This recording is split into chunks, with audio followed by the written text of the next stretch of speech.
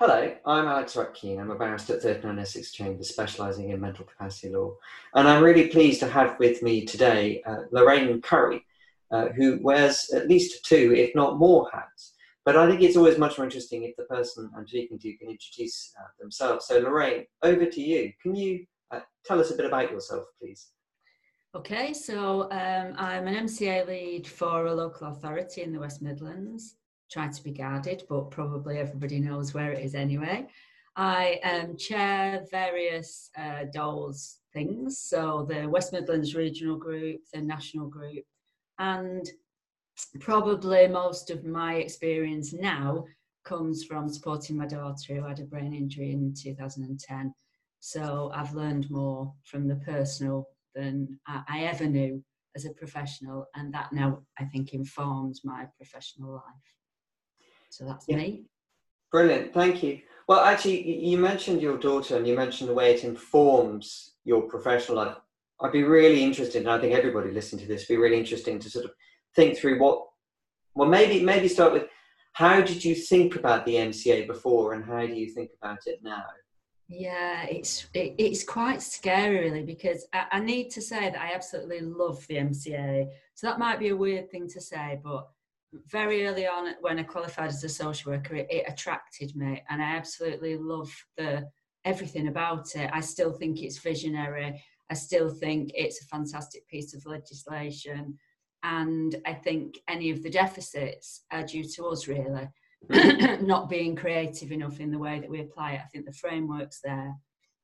So I do love it. That's the important thing to say.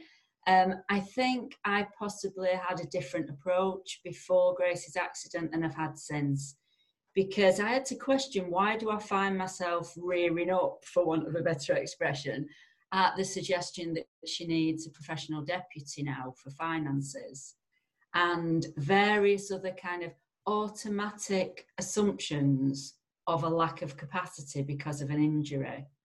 And so I found myself in a very different position where I'm thinking, the old Grace wouldn't have needed this. Why does the new Grace automatically need it? And I think that's kind of become my thing really, that the difference between assessing and assuming, and the problems inherent in getting both of those options wrong. I don't know if that sentence makes sense, but, overly assessing or overly assuming, both of them carry dangers. And I became much more aware of the earlier bits, getting supported decision-making right. For me, that's my life from start to finish. I was awake early this morning and I was immediately looking at some artist applications, how we can support Grace to do that. That's the first thing I think about in the morning, and it's the last thing I think about at night. And it saddens me really that we don't always have the resources in adult social care to take the same approach that I'm able to take. I'm able to take it because I've kind of given my life to it really. And that's to supporting Grace to look and to operate as independently as she can in the world, exercise all the autonomy that she's got within this sort of secret, silent, invisible framework of support. I don't want that support to be seen, but to get the balance between empowerment and protection right, we need to have both of those components really. I don't know if I've answered that question or whether that was a sermon. Sorry. No, it was incredibly profound, actually. It was an answer to the question and was incredibly profound. And one of the things it was making me think was, that you were saying about the difficulty perhaps in adult social care of doing that. And of course, you are doing it for your daughter, who you love. Yeah.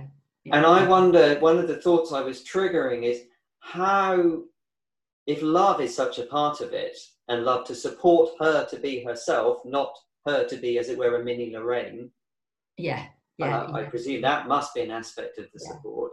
Yeah. How one can help people who are not in that familiar relationship or that relationship of love to do that. Yeah, I think, again, there's two parts to it. I think a lot more can be done within communities and within families if they're given the tools to do that. But I also think that adult social care does need, to some extent, a rethink, because actually, if you invest up front, it's going to save you longer term. So if you are able to do programs of support with people, chances are you're not going to be supporting them for the rest of their life, which they don't want or need, and we don't want as a local authority.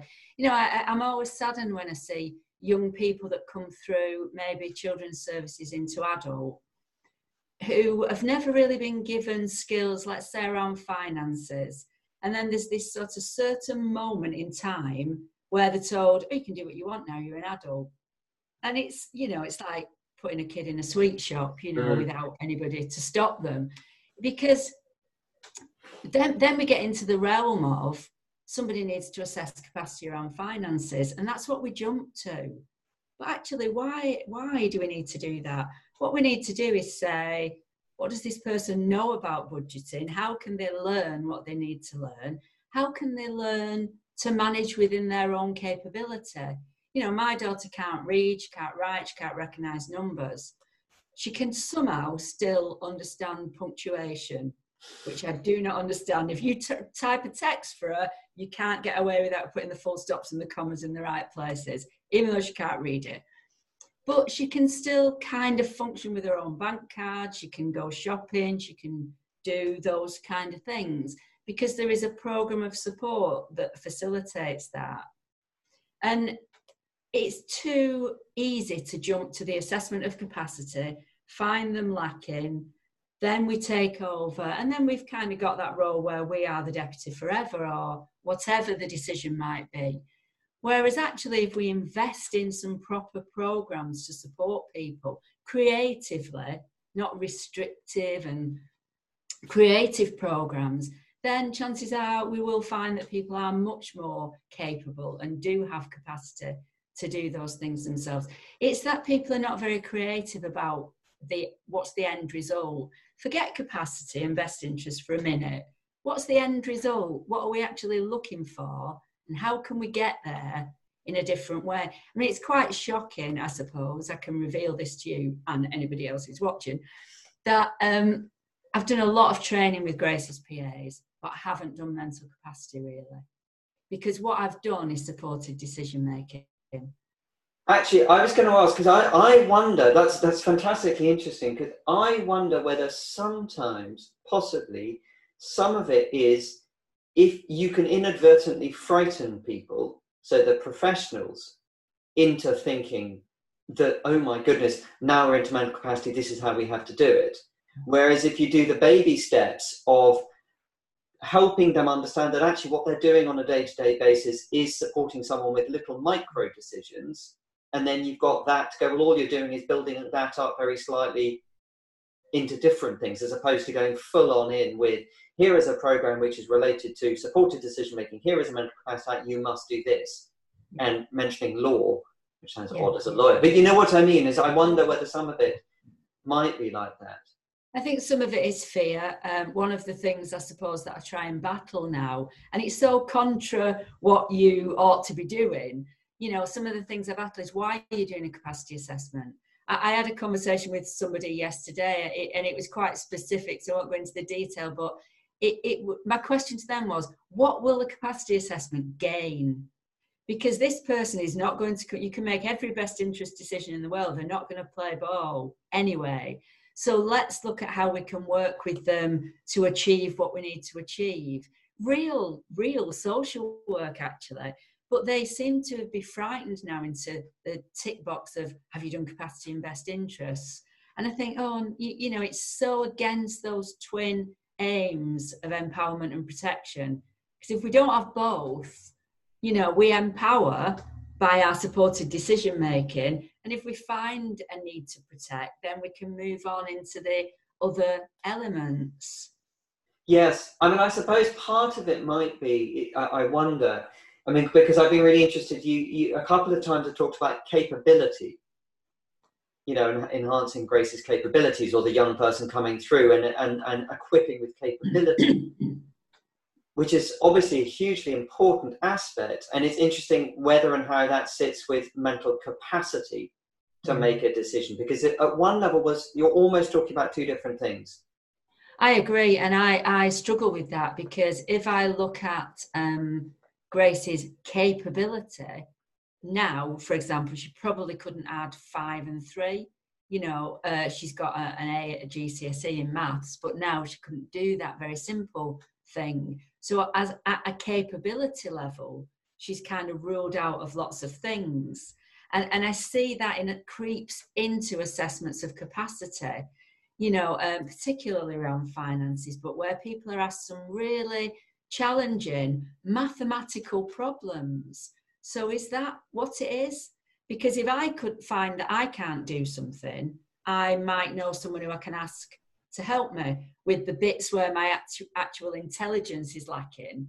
But once I'm given that information in a way that I can understand, if I can use and weigh it, that's a very different test to me. And I think we merge capability with mental capacity and create almost like either an IQ test, a test of how good you are at maths.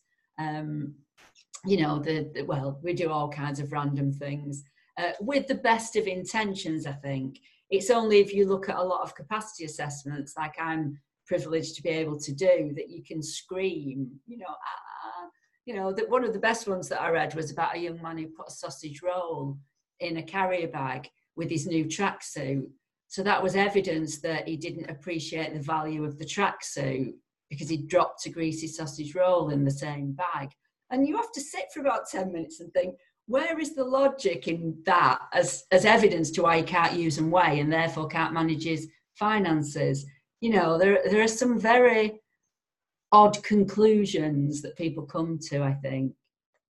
Yes, no, absolutely. I suppose I was also thinking in a slightly different way that for instance, the young person who might, say a young person with mild learning disability, for instance, who's come through children's services and is now entering adult services. And then one of the things is going on, you were saying, you know, now you're 18, effectively, you know, do whatever you want. Although if you start doing things which are really worrying, will leap immediately to capacity assessment. Then, but part of it might be that if they've never had to make decisions like that, and I think that's one of the aspects where, and the scaffolding that you build around Grace to help her, is the way you wonderfully described it elsewhere as the invisible scaffolding. You are building her capabilities by enabling her to do things. I mean, to, as it were, experience things and then do things. Yeah, and it's about not ruling the person out of their own life. Absolutely. I had a conversation yesterday about preparing for adulthood, that actually this bizarre concept that you wake up at 16. Another young man who his medication was controlled by staff given to him because he was a child. Certain day, they said, oh no, it's up to you now. You're an adult. You decide whether to take it. So none of the bit in between's gone on about, does he know what it's for? Does he know what will happen if he doesn't take it? We have to prepare people with cognitive impairment, learning disability across the spectrum for life in exactly the same way as we would prepare anyone else. You know, if we haven't taught them how to cross the road, how to cook, how to use money, how to have wise and sensible relationships and interactions, it's no use doing a bit of sex education and saying, oh, there you go, you know, get on with it. If we've not done all of the other stuff that forms the framework, and we're letting them down then if we suddenly pitch in to assess capacity. You know, the framework's the essential bit, and it's the long haul, really. Yeah. I mean, it's fascinating, isn't it? And then I suppose one of the aspects is best interests. I mean, it's particularly cliff edgy or challenging if best interests is, well, you're ours now, as it were. So we will then do it. But I mean, obviously there are ways of thinking about best interests which are more nuanced than that and much more recognizing that, yes, we currently don't think you've got the ability to make that decision, but we recognize that we've got, frankly, an ethical duty to try and empower and enable and to get you back to, or to get you to the point where we'll hand back official decision-making control to you. Absolutely. I think that there's a great danger in assessing capacity in that it appears to be a once and for all. Yep. And I will say to social workers, you can make a temporary decision because maybe right now they do not have capacity because we fail them. So make a temporary decision if you must, and then look at what program of support you're going to be able to put in so that when you return to this, they will have capacity. There's something about having the confidence to do that. But also, I think if you get best interest right, the person doesn't really, this might sound odd, they don't even really need to know that you've found them to lack capacity, because you're still giving way to what they would have wanted to do. So the capacity and the best interest merge into being the person's will anyway. Does that make sense? So who's going to know? You know, I mean, I know there are obviously very complex, very challenging situations where we have to go to court with people and we have to intervene in some very serious ways. But the person's wishes are still the person's wishes. And then it's about looking at, okay, this is what they want. And for them, the same as I do, it's about what form of invisible scaffolding can get them to appear to enjoy what it is they want, whilst we are also confident that they're safe in doing that. Yeah, I mean, I think that's, I wholeheartedly agree with that. I think it carries with it, as the sort of the lawyer in the virtual room, the challenge is that one side of the equation, or one side of the thing, it is legally the person's own decision. Yeah. The other side, yeah. The grown-ups, as it were, have taken the view that the person doesn't currently have capacity and are then operating in the best interest zone, which carries with it certain connotations. And it's how you kind of, I mean, you can recognize all of that, and so long as you're clear as all of that, it doesn't matter, as you say, that the person in the middle doesn't know. It's just for accountability purposes, as well, you do need to know which side of the line the person's on.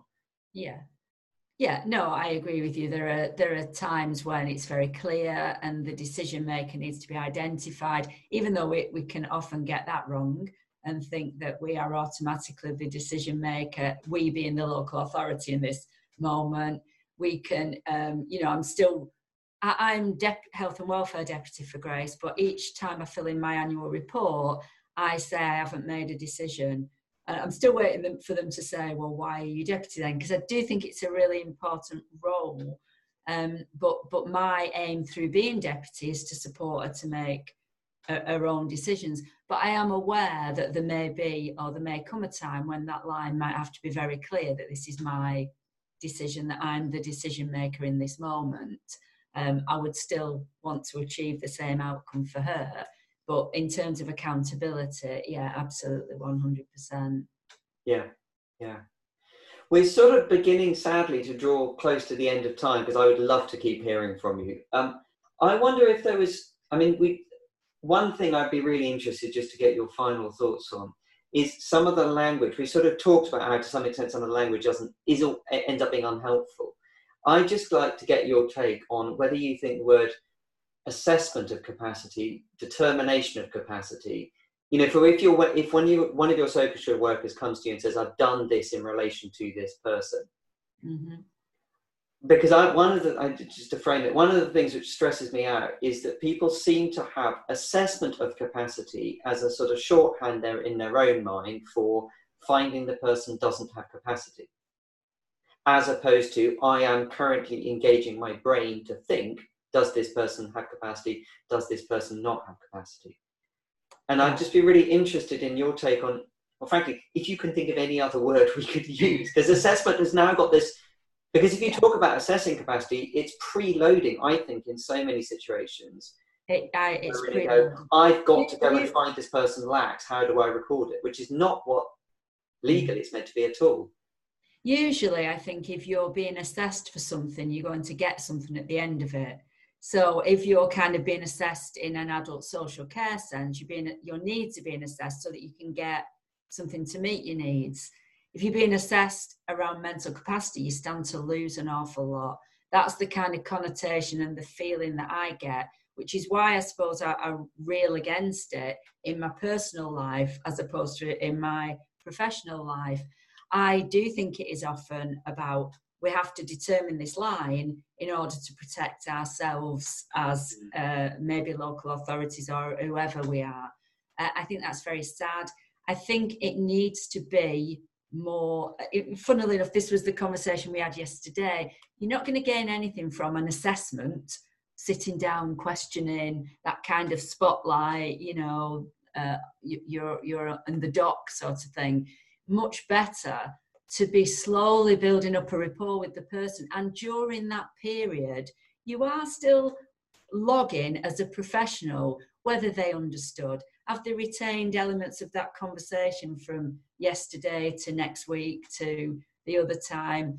Are they actually, so this is the key to a lot of it, putting into practice? Are they able to use and weigh it? Can they give you great answers, but immediately do the opposite? And you may not be getting that information from that person. And that's the difficulty with thinking of an assessment.